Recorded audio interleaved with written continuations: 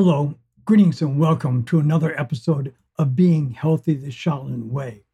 Today we're going to explore the third dragon, part 1, chapter 8. Don't even breathe, said a voice over her left shoulder. My leg, it hurts. I have to lay down. Louise Dufresne leaned up against a tree to take the weight off her left foot. Her hair dripped water, and her foot sunk an inch into the mud. The hard circle of metal pressed against the back of her head moved with her. At least you're alive, said the voice with a deep rumbling of a Harley idling at a stoplight. Can I sit down? Asked Louise, and she winced as her foot touched the ground. Broken. It might be broken. Maybe a bone was sticking out of the side of her leg. She had been afraid to look after she had cut the chute loose and hobbled all of 10 steps before the man had come up behind her in the dark. If only the moon had not been piled beneath so many black clouds that she couldn't see her own feet. If she hadn't been diving blind. It had been broad daylight when she jumped. Seconds later, the world had gone pitch black, and she had plummeted through a thunderstorm.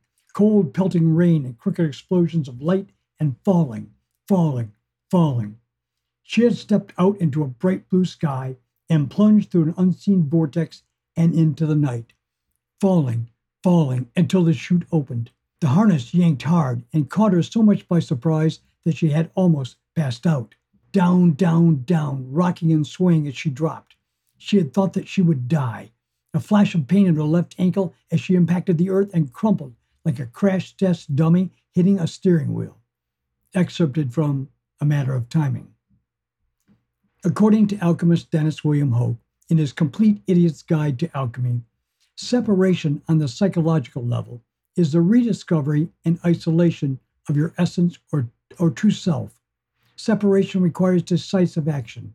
The process involves cutting into the heart of the subject of the work at this stage to reveal the deepest essences of soul and spirit. He further explains that personal separation requires a certain amount of objectivity and honesty about your strengths and faults and what it is worth salvaging from your old personality. Dissecting is discarding. What is no longer relevant or useful is an important role of the separation process. The goal of separation is to preserve what is genuine by removing it from contaminating influences and keeping it safe for further alchemical transformation. This stage is about getting beyond the restraints to your true nature so the real you can shine through. Before we continue our tale, where we journey to meet the dragon of separation, we need to think this through. It's important to grasp the concept of what this means to us as writers. You've come this far with me, and I hope you have by now at least an intuitive grasp of where this approach to creativity and writing is taking us.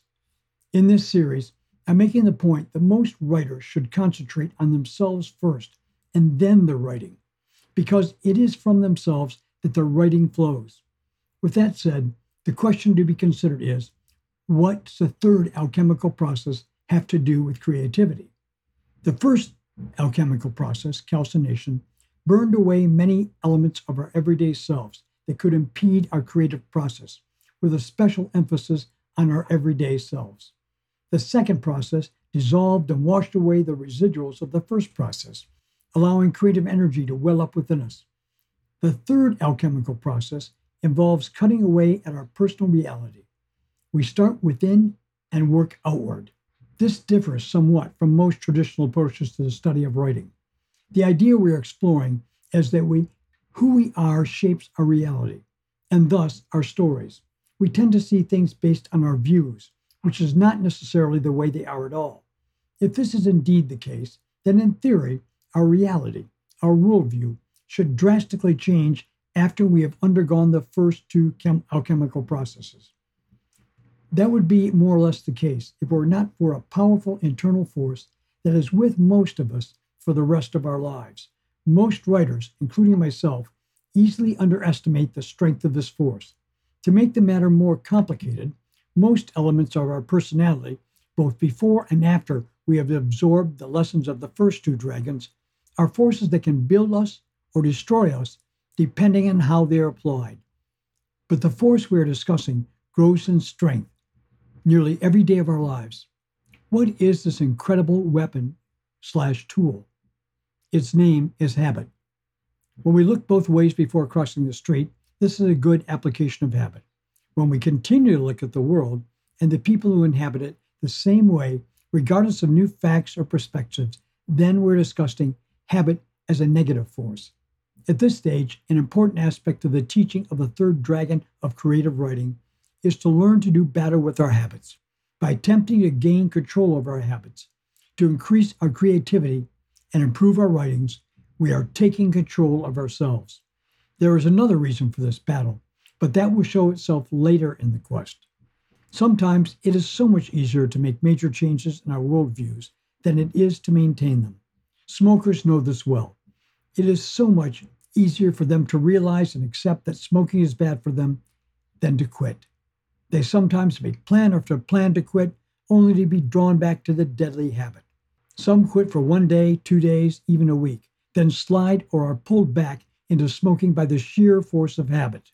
How does this relate to us as writers? I will share with you a moment from my own past that I hope will illustrate the point. When I left home at 16 to seek out and learn from Ayn Rand, the writer, I left everything behind and risked too much to study the writing of larger-than-life ideas entwined with grand plots and larger-than-life characters. I left with little money, no serious plan, but a wonderful goal. Although I only spent several minutes of time with Miss Rand and her inner circle, I emptied wastebaskets and did janitorial work at the Objectivist Institute to earn money to eat. My experiences along the way were both gritty and revelatory. I saw life for the first time. I saw and felt hunger, saw poverty and experienced it, saw violence and suffered it. What I saw and lived was the stuff of writer's dreams. I saw my first ghost, experienced dreams and visions, nearly died but endured through no effort of my own except the benevolence of heaven.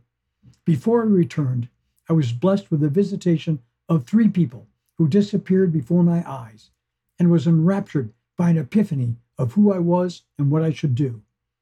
But when I was returned home, a story in itself, the habits that were my life took over again, and my understandings and new conceptions were eroded by entrenched behaviors and patterns that established control of me again by wearing me down as wind and rain eventually wear on the tallest mountains.